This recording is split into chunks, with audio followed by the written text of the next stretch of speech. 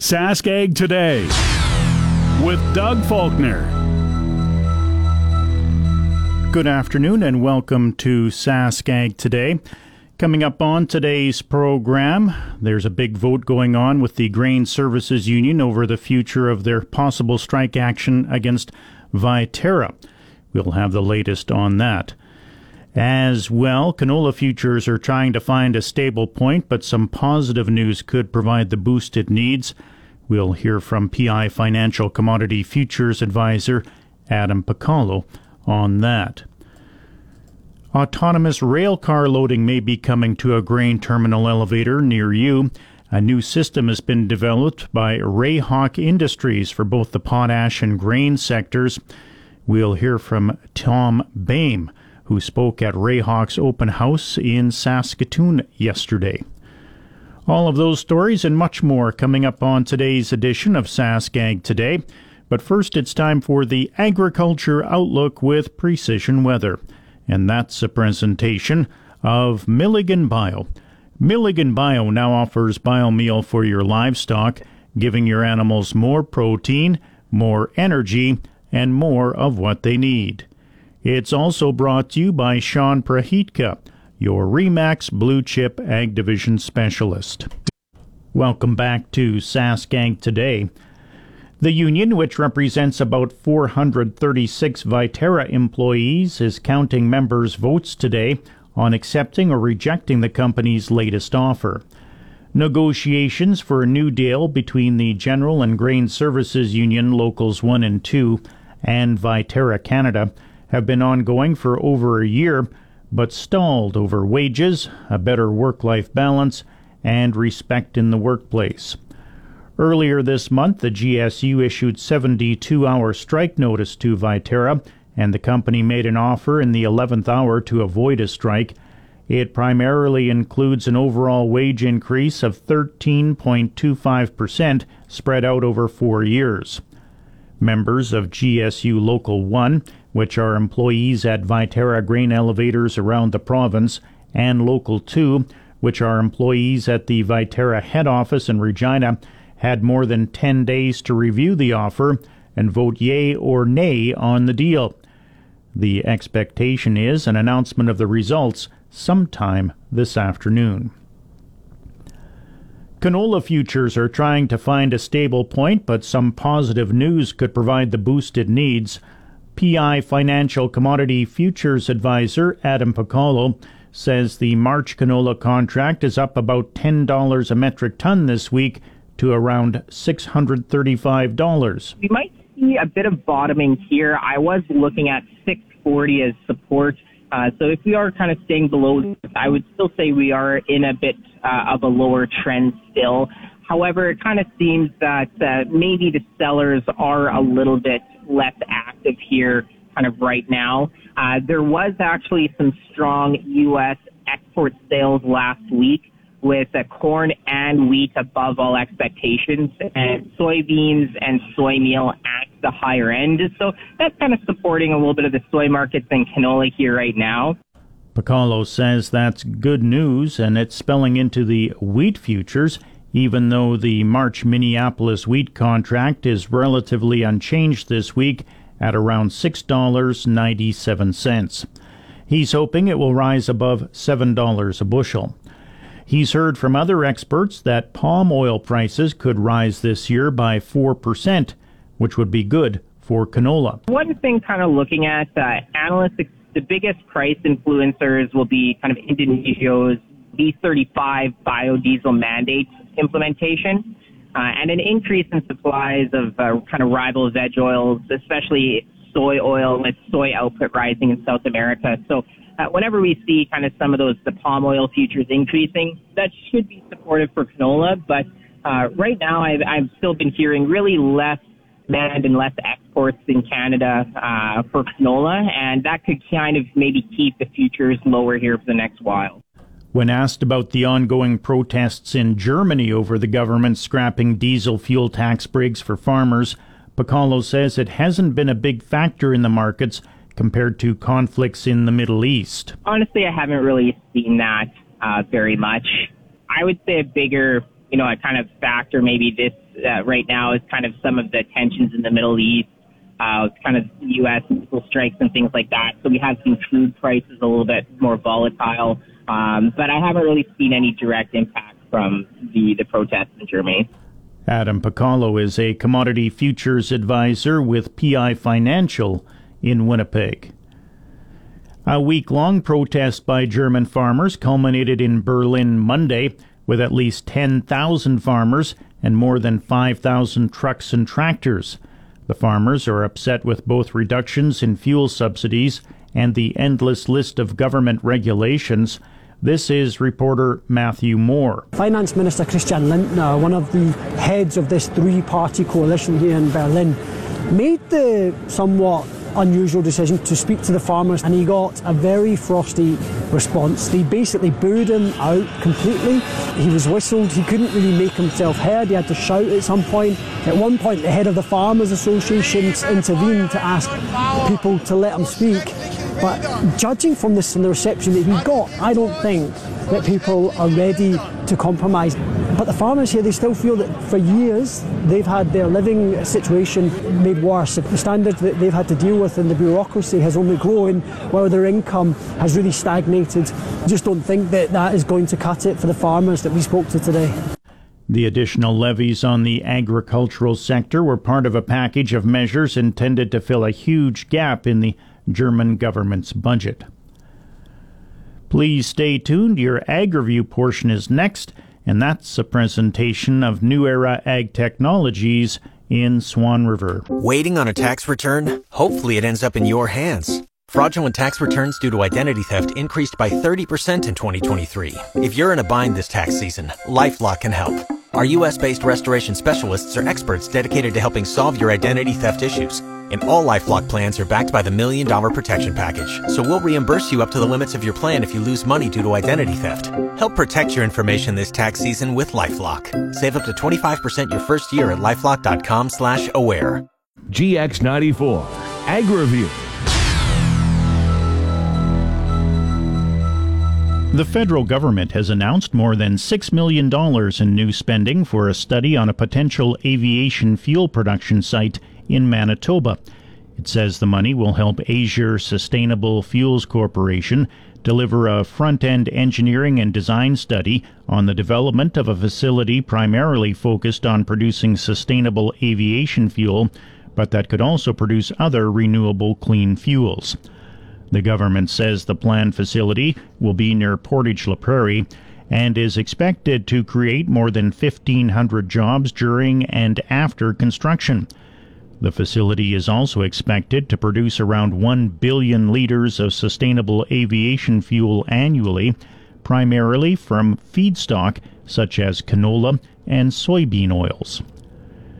Extreme cold temperatures in Western Canada have done little to move the needle on feed grain markets as corn continues to come up from the United States and end users appear well covered for the time being. While feed demand typically rises as temperatures fall, warmer weather in November and December has kept end users showing a reluctance to buy more grain. According to Suzanne Leclerc of Market Master Limited in Edmonton, the feedlots don't want to be overbought, adding they've had such good weather that they don't want to be buying more than they need. Leclerc says the general trend in barley pricing was flat to lower. However, she adds that there was a wide price spread with spot opportunities arising from time to time for minimal tonnage. The Nova Scotia government says it's working with beef producers on new projects and programs to increase production in the province. Agriculture Minister Greg Morrow says the government wants to increase local food consumption and the percentage of food budget spent on locally grown and produced foods. Under a new initiative, Morrow's department will help address the training needs of meat processors, help with new management practices and farm innovations aimed at climate change, and help to promote consumer awareness. There are 380 licensed beef producers in Nova Scotia.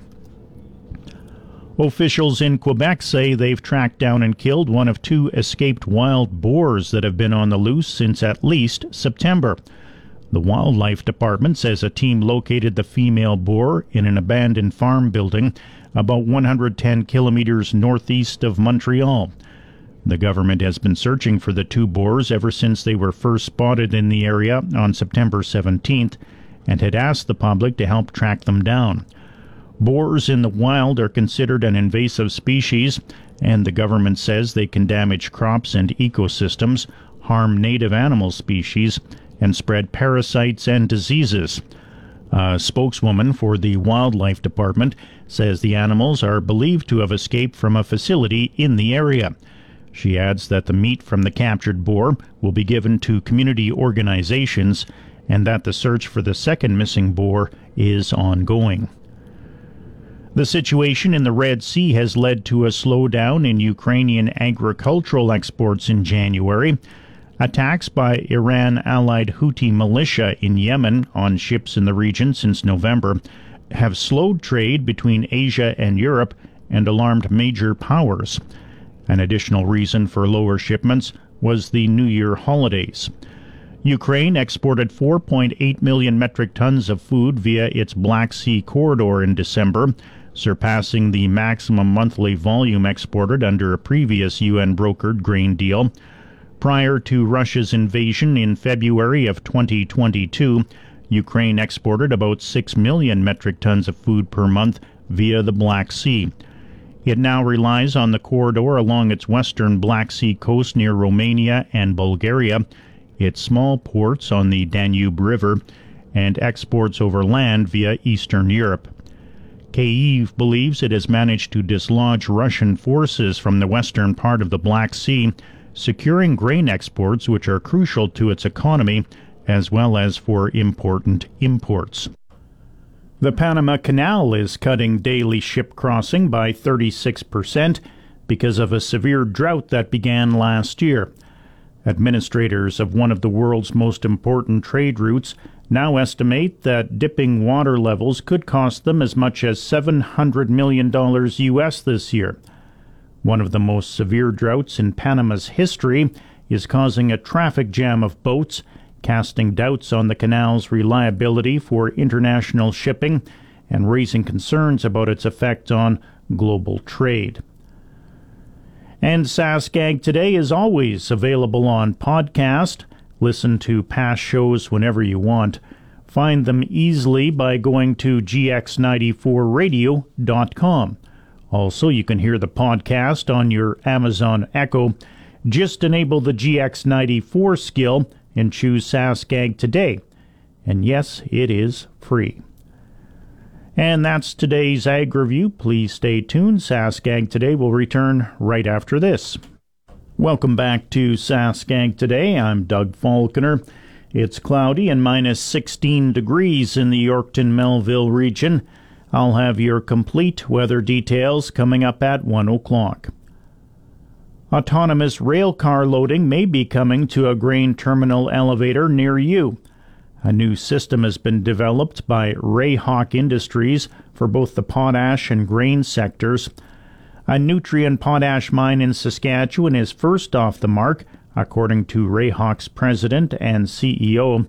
Tom Boehm spoke at Rayhawk's open house in Saskatoon yesterday. He says the design work started back in 2020. After a number of prototypes, we changed gears. We went from a cable system to a gantry system. There was a number of different iterations, but it didn't take us long to find a way of being mechanically simple, computer complex, something that really boasts reliability, maintainability in the eyes of the user, a system that they can understand, and if something breaks or a weld cracks, they can fix it. You know, offering that high level of efficiency and reliability in their, not just in operation, but in their mindset, while having some complexity behind the computers, utilizing the latest technology. He says it's a faster and safer way to load rail cars. This is an extremely fast way of loading rail cars. In fact, this technology that we're going to demonstrate today is in a stationary position, where we'll have a rail car in a stationary position. But we've also developed the technology to work on moving rail cars, so a train doesn't need to stop.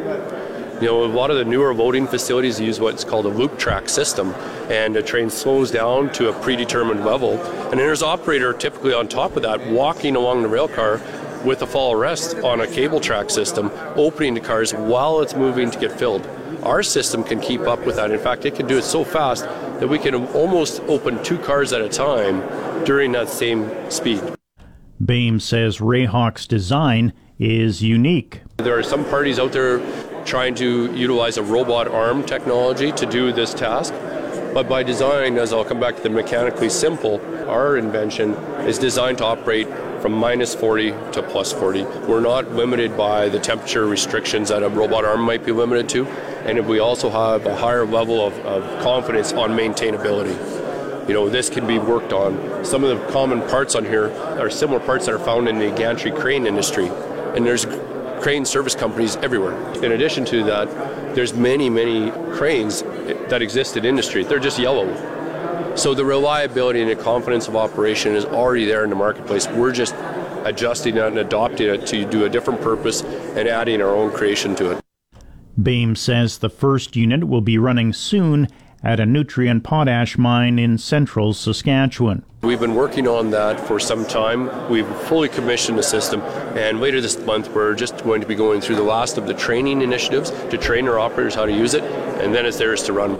He believes their new system will work for potash mines and grain elevators. It'll work in the same way for both, and interestingly enough, both have the similar challenges with having operators on top of rail cars. Same safety issues, same efficiency concerns, same reliability types of concerns. So the market is, in those aspects, very similar. However, potash ships a lot more volume, so by default, they're moving a lot more rail cars as compared to grain. So the amount of rail cars that are filled daily or weekly at any of these inland terminals is fewer than what you'd see in a potash mine. However, what we're hearing and seeing through our research is that in the ag sector, they have other challenges where finding workers to do this job, because it's not a very desirable job, finding workers to do that work is becoming an increasing challenge. It's a human capital shortage, if you will, not so much a safety issue as well, right? And Boehm says they've been in contact with grain elevators about the new technology. We've been in discussions with grain companies for a number of years now, since we publicly announced this company through LinkedIn, through social media networks in late June of 2021. Within a handful of days, we had agricultural companies at our door asking about the technology and engaging, wanting to adopt the technology for their newest facilities as well as some of their age-old facilities. Tom Boehm is the president and CEO of Rayhawk. The Saskatoon company held an open house yesterday, showcasing its autonomous railcar loading solution. Provincially based companies are developing new cutting-edge technologies with assistance from Innovation Saskatchewan. An example is environmental material science, which will use $378,000 from the AgTech Growth Fund to test a novel soil sensor. The company's Director of Science and Data, Steve Mamet, says the sensor provides real-time measurement of moisture and nitrogen in the root zone, as well as collecting data on soil properties impacting nutrient uptake. So the bottom sensor is at about 70 centimeters, and there's one that measures temperature, soil moisture, and salinity. And then the more secret sauce one that's about 20 centimeters. It's meant to be well in the rooting zone. That's where we measure the nitrogen and carbon and also the other things like soil moisture and temperature. A typical quarter section requires about 5 or 6 sensors. We've got a couple of, we're calling them our beta trials. So we had a trial in a year and a bit ago in November, sort of test just how well do they run over the winter time, and we made some changes there, and now we've got a couple of trials in near North Battleford and then near the University of Saskatchewan, and we actually in December put in a few sensors in Australia. Mamet says 300 sensors will be tested in Saskatchewan this year, with a larger commercial trial in 2025. Livestock market conditions. U.S. live cattle futures for February are trading at $174.40 this hour. That's down 42. April live cattle trading at $177.30, down 35. March feeder cattle trading at $231.82, down 72. April feeder cattle trading at $237.20, down 55. February lean hogs trading at 70.77, down 32. April lean hogs trading at 78.25, down 20. And that's the livestock market conditions. Well, you should speak with your local MP on a regular basis, and don't be afraid to share your concerns with them regardless of their political affiliation. That's what a longtime lobbyist told farmers. Dave Carey, a professional lobbyist based in Ottawa, spoke about how farmers can have their voices heard in Ottawa during the opening day of Manitoba Ag Days 2024 in Brandon on Tuesday. Carey is Vice President of Government and Industry Relations with the Canadian Canola Growers Association. He's also a former political staffer in Ottawa who has worked on 3 federal election campaigns. Carey spoke with SaskAgToday.com's Kevin Hirsch and says the Senate's amendments to Bill C-234 have sent it back to the House of Commons, which actually will put pressure on the Trudeau government. Yeah, we're certainly disappointed that we are where we are. The Senate amended the bill to make it a grain drying bill and to limit it to 3 years. They sent it back to the House of Commons. We've been saying all along that the reason the Senate has done that because of direct political interference from the Prime Minister's office. We saw that with the government representative in the Senate participating only at clause by clause for the bill. However, the one thing that we have going for us is that should the government try to delay or obfuscate or kick the can down the road now that the bill's back in the House of Commons, the government has no plausible deniability. They have to do it with their own members of Parliament, with the Liberal Party of Canada sort of brand. So if they choose to do that, they have to own it. Because you heard from the Prime Minister on down, they're not interfering in the Senate. We then heard from Minister Guilbeault and Minister Wilkinson that they did in fact call senators. But when it's back in the House of Commons, it's back in the hands of elected members of Parliament. And I think we only had 3 Liberal MPs vote for it at third reading the first time. I think we're a lot more that are in our camp this time. So if they want to delay it, they have to own it as the government, and they have to express why they're doing something that is so unanimously supported by farmers. So I don't know when this will air, but I am meeting with Chrystia Freeland's Chief of Staff Thursday morning to have this exact conversation to say it's not about the merits of the bill, it's will you unnecessarily delay this bill or not? Because I am confident that we have more votes in favor of this bill than we did last time. So it's not dead, but we're in a situation where we have to continue to stay on it to make sure it doesn't get delayed and kicked down the road. We will see this bill returned at the top of the order of precedence because trades have been secured. So if the government wants to delay it, they're owning it this time. They can't blame the Senate. Do you think that having farm groups, a large number of farm groups in an alliance pushing for this has been a real benefit rather than individual voices?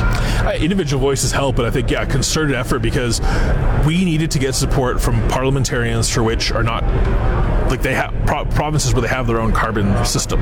So the Bloc does not have a whole lot of canola in Quebec. So the only reason that we're able to secure the support of the Bloc is because the commodities in that province are members of the Agriculture Carbon Alliance and indicate that this is the policy they support. So they expect their Quebec MPs to vote for. Same with British Columbia and other provinces. So absolutely, I think in agriculture, as I said in my talk, it's all about wedge issues, right? We're so easily divided, and when you stand together and there's no, I'd say, legitimate mainstream national farm organization that's either not a member of ACA, the Agriculture Carbon Alliance, or not fully supportive of the bill, it makes it very difficult for Member of Parliament to then turn around to the farmers in their riding and say, well, we heard we're not supportive. We have every group saying that they're supportive. So individual voices matter, but also that collective effort in Ottawa on a daily basis on this bill has been key to get members of Parliament for which carbon pricing is dealt with differently in their province, being Quebec, BC, etc. How has the Show Us Your Receipts campaign gone?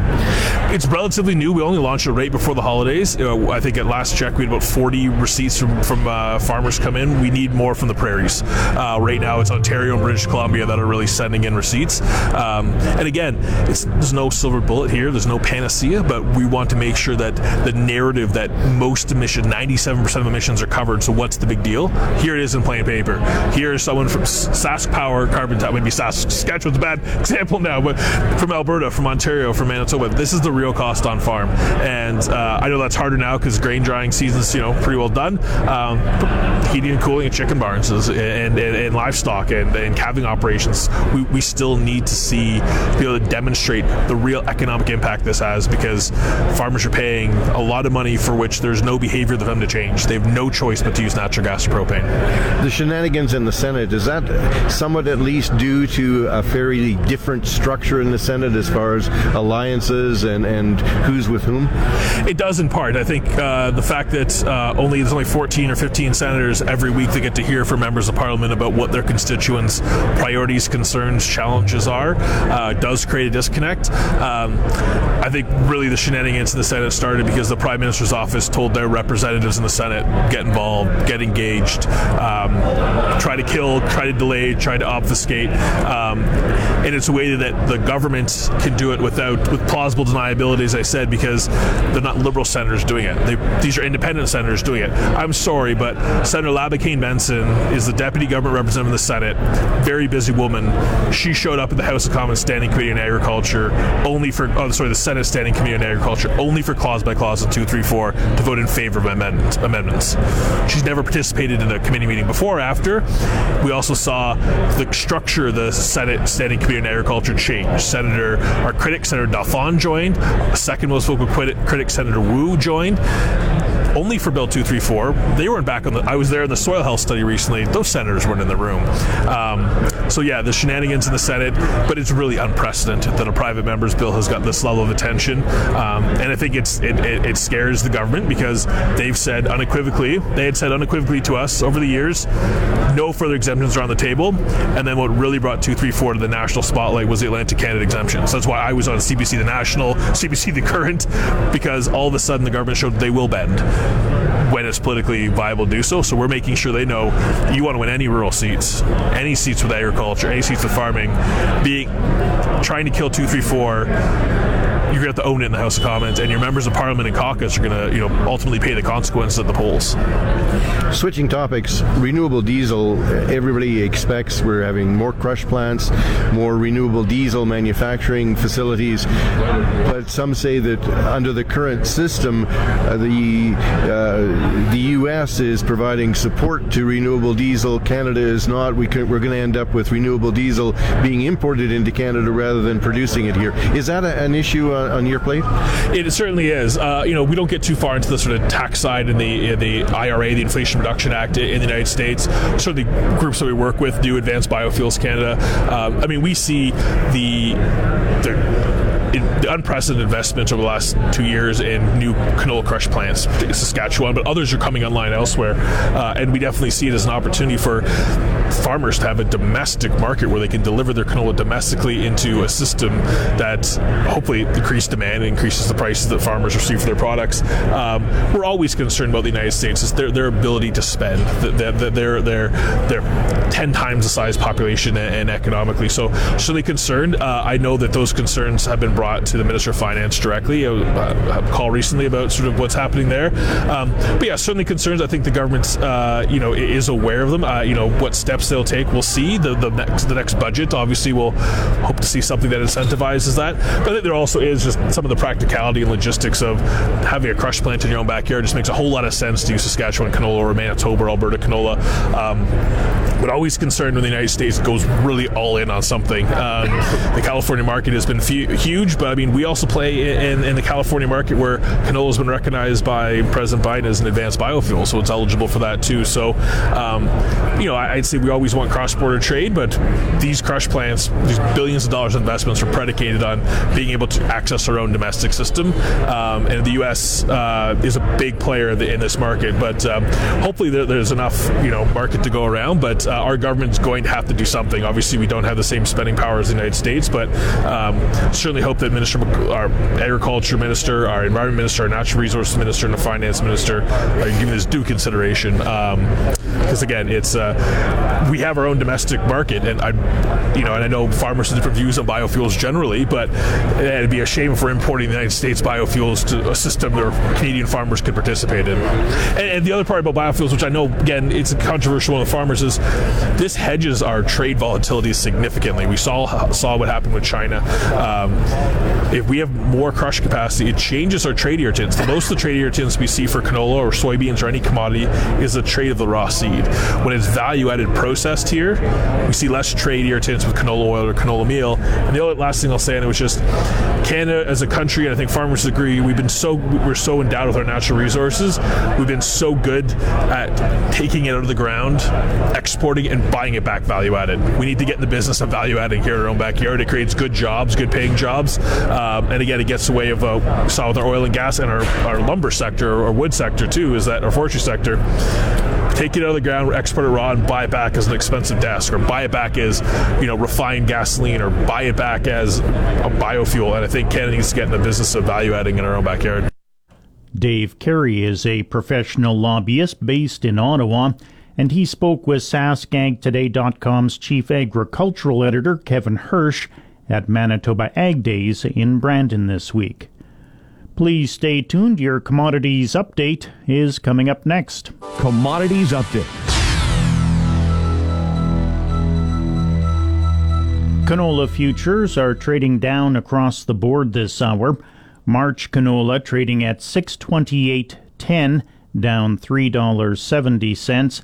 May canola trading at $635.10, down $3.50. March Minneapolis wheat trading at $6.95 per bushel, that's up 7 cents.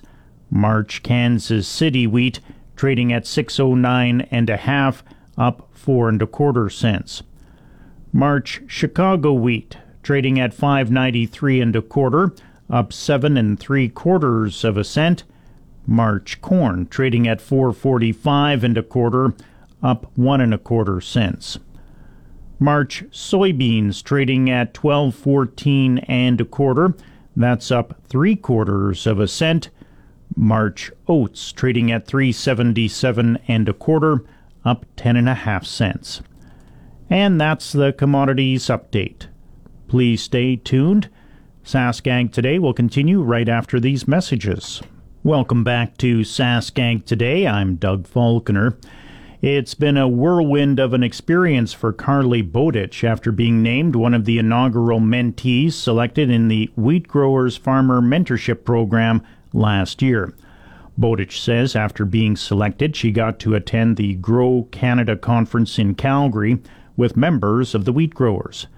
Part of the reason she applied for the program is looking up to a member of the organization, Caitlin Kitsan, as well as a desire to know the process in agriculture policy making. Yeah, she's been a great connection and someone I admire very much. She's very involved and very passionate and doing great work for the ag industry and for women in leadership positions. She's just an overall rock star. So I've been really trying to be a sponge these last couple of years. I know that government regulations and technology, everything is changing so fast. And as a young agriculture producer, that's going to be things we're going to have to take into consideration to make our operations a success moving forward. So I appreciate these young leader programs and opportunities to be able to sit in and see firsthand what organizations like the wheat growers are doing on behalf of farmers and be able to appreciate and maybe one day be part of making a difference for Saskatchewan and overall Canadian farmers. While attending the Grow Canada conference, Bowditch heard different challenges facing the agriculture sector. She met with prominent people within the industry and learned a valuable lesson. The biggest takeaway for me is just that things change so fast, but that's a good thing. So just talking about how far technology has come in the last 50 years and the opportunities that we have in the next 50 years, and that as farmers and ranchers, we have to be smart about what technology we adopt, but also really lean into the tools that are being provided and created and make sure that we're doing things the most efficiently and using the technology that's available to us. Bowditch will be going to the Wheat Growers Convention later this month on January 25th and 26th. Yeah, it's exciting. I'm excited to meet the rest of the board for the wheat growers and just get the chance to learn about them and even what the wheat growers do to a bigger extent, and then be able to connect with some more producers from the area. So the Grow Canada Conference, I would say, was majority industry-based, so mostly industry professionals in the room, and I would anticipate the wheat growers one will be majority producers. So it's always nice to connect with fellow farmers and to see what's new and exciting in their world and be able to reminisce and see what's up and coming for the next season as well. She notes the wheat growers thought of having a mentor accompany the young farmers, but decided not to, as a mentor may limit their ability to make connections. So having the mentee connect with the entire board of directors, as well as choosing their own mentor, was the better route. It's now coming up on 1 o'clock. That means it's time to check the GX94 precision weather forecast for the Quill Lakes, Hudson Bay, Swan River, Broadview, Moosomin, Indian Head, and Yorkton, Melville, Roblin, Russell regions today. Partly sunny at times with a 20% chance of flurries ending as the afternoon goes on. Winds west-northwest at 10 to 20. A high of -16, a wind chill of -27. For tonight, mainly clear, winds south-southwest at 10 to 20, a low of -25, a wind chill of -37. For tomorrow, partly sunny with a 40% chance of late flurries, winds south-southwest at 15 to 25, a high of -12, an overnight low of -15. For Sunday, partly sunny, winds east-northeast at 5 to 15, and a high of -12. For Monday, a 60% chance of light snow, also a high of -12, and for Tuesday, a 30% chance of light snow early on, otherwise partly sunny, a high of -2. In the Paw and Swan River, it's -14 degrees, Dauphin -15, Brandon -16, Shoal Lake, Russell, and Roblin -17. Regina is at -18 degrees, Saskatoon, Broadview, Moosomin, Indian Head, Wynyard, Wadena, Kelvington, all reporting in at -17, Hudson Bay -15. The Yorkton Melville region has a cloudy sky, a northwest wind at 17 kilometers an hour. 80% is the relative humidity. The temperature is -16 degrees. With the wind chill, it feels more like -25 degrees. That's your agriculture weather, and that'll do it for Sask Ag Today for today.